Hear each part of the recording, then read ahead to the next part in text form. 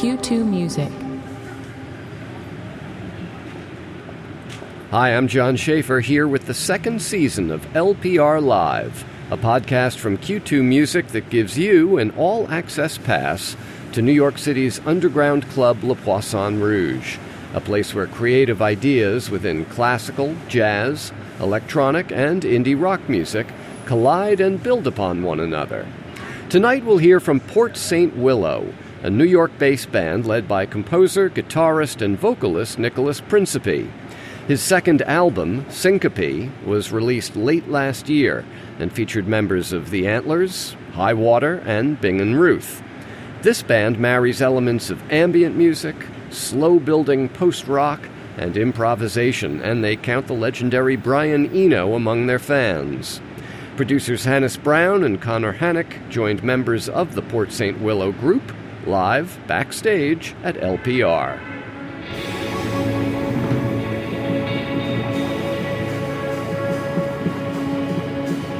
My name is Nicholas Principe.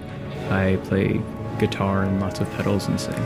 You're sort of the mastermind behind the whole project. On the recording side, for sure. The records are kind of I tend to work at it by myself and then bring in collaborators for that.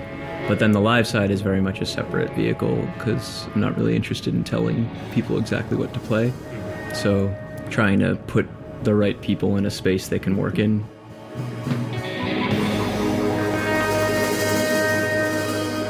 I mean, we all resonate with like a lot of ambient music, at least as a foundational thing. So rather than having silence, you have some sort of backdrop to react to. And then from then, it's very generative. You know, the melodies and the rhythm are kind of the structure.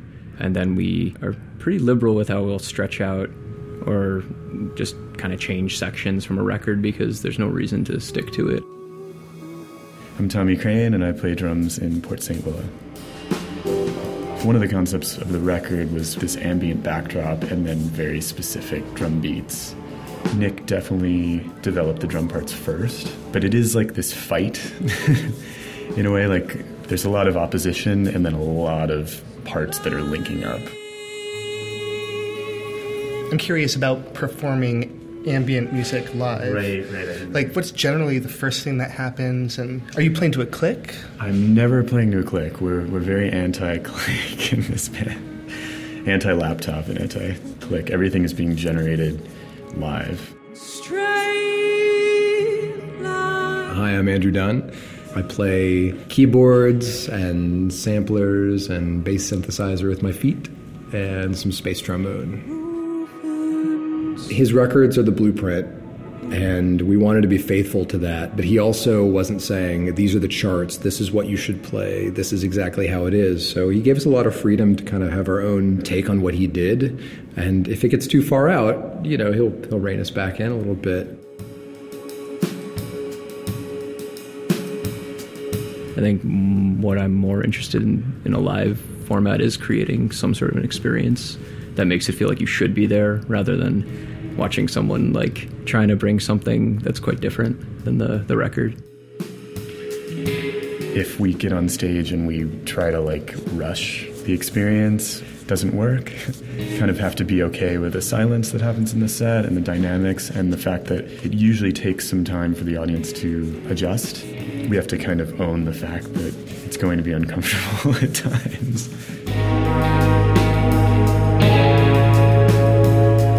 I used to do a lot more like song stop, and I got a little tired of being like, we have merch at the back and it's great. You know, I just was like, all right, we're here, let's do the thing. Everyone knows. The band has been together for about a year. It's taken us until now to work this record in its entirety. I know a few months ago when we were playing in Portland, Oregon, the engineer and I think the co-producer, he said it was a bit of an out-of-body experience. He was like, I never thought we'd be able to play this music live. There was so much improvisation that happened in the recording process. That's one of the most uncanny things about this band is that it just like kind of clicked very quickly and surprisingly quickly. The goal, I think, for all of us is to make the sound tools secondary so that you can connect and react to each other. But that's where a lot of the work in rehearsals goes. It's like there's so much sequencing, so to have that be fluid so that you can actually improvise a bit. Do you have a pre-show ritual that you do as part of this band? We all have our own thing. We did a pretty long tour earlier in the year. I could tell that we all had our pre-gig rituals. Andrew, is into meditation, and I practice yoga. It isn't the kind of material where you can, have like 3 or 4 beers and then go on stage and nail the music or something. It's definitely a performance. Very tight, but then at the same time what's happening and what we had to work up as an ensemble was very difficult. The texture and the rhythm and how it all linked up together. I'm Danny Marie. I'm a fan of Port St. Willow. I'm Jess Fenton. Danny said I should come check out this band, and that's why I'm here. I was originally introduced to the music by one of the band members, Nick, and as soon as I heard the music, I was instantly hooked on it. Big fan of it. I actually just pre-ordered the new album, really like the 2 new songs that are out, too. Here's Port St. Willow performing music from Syncope live at La Poisson Rouge.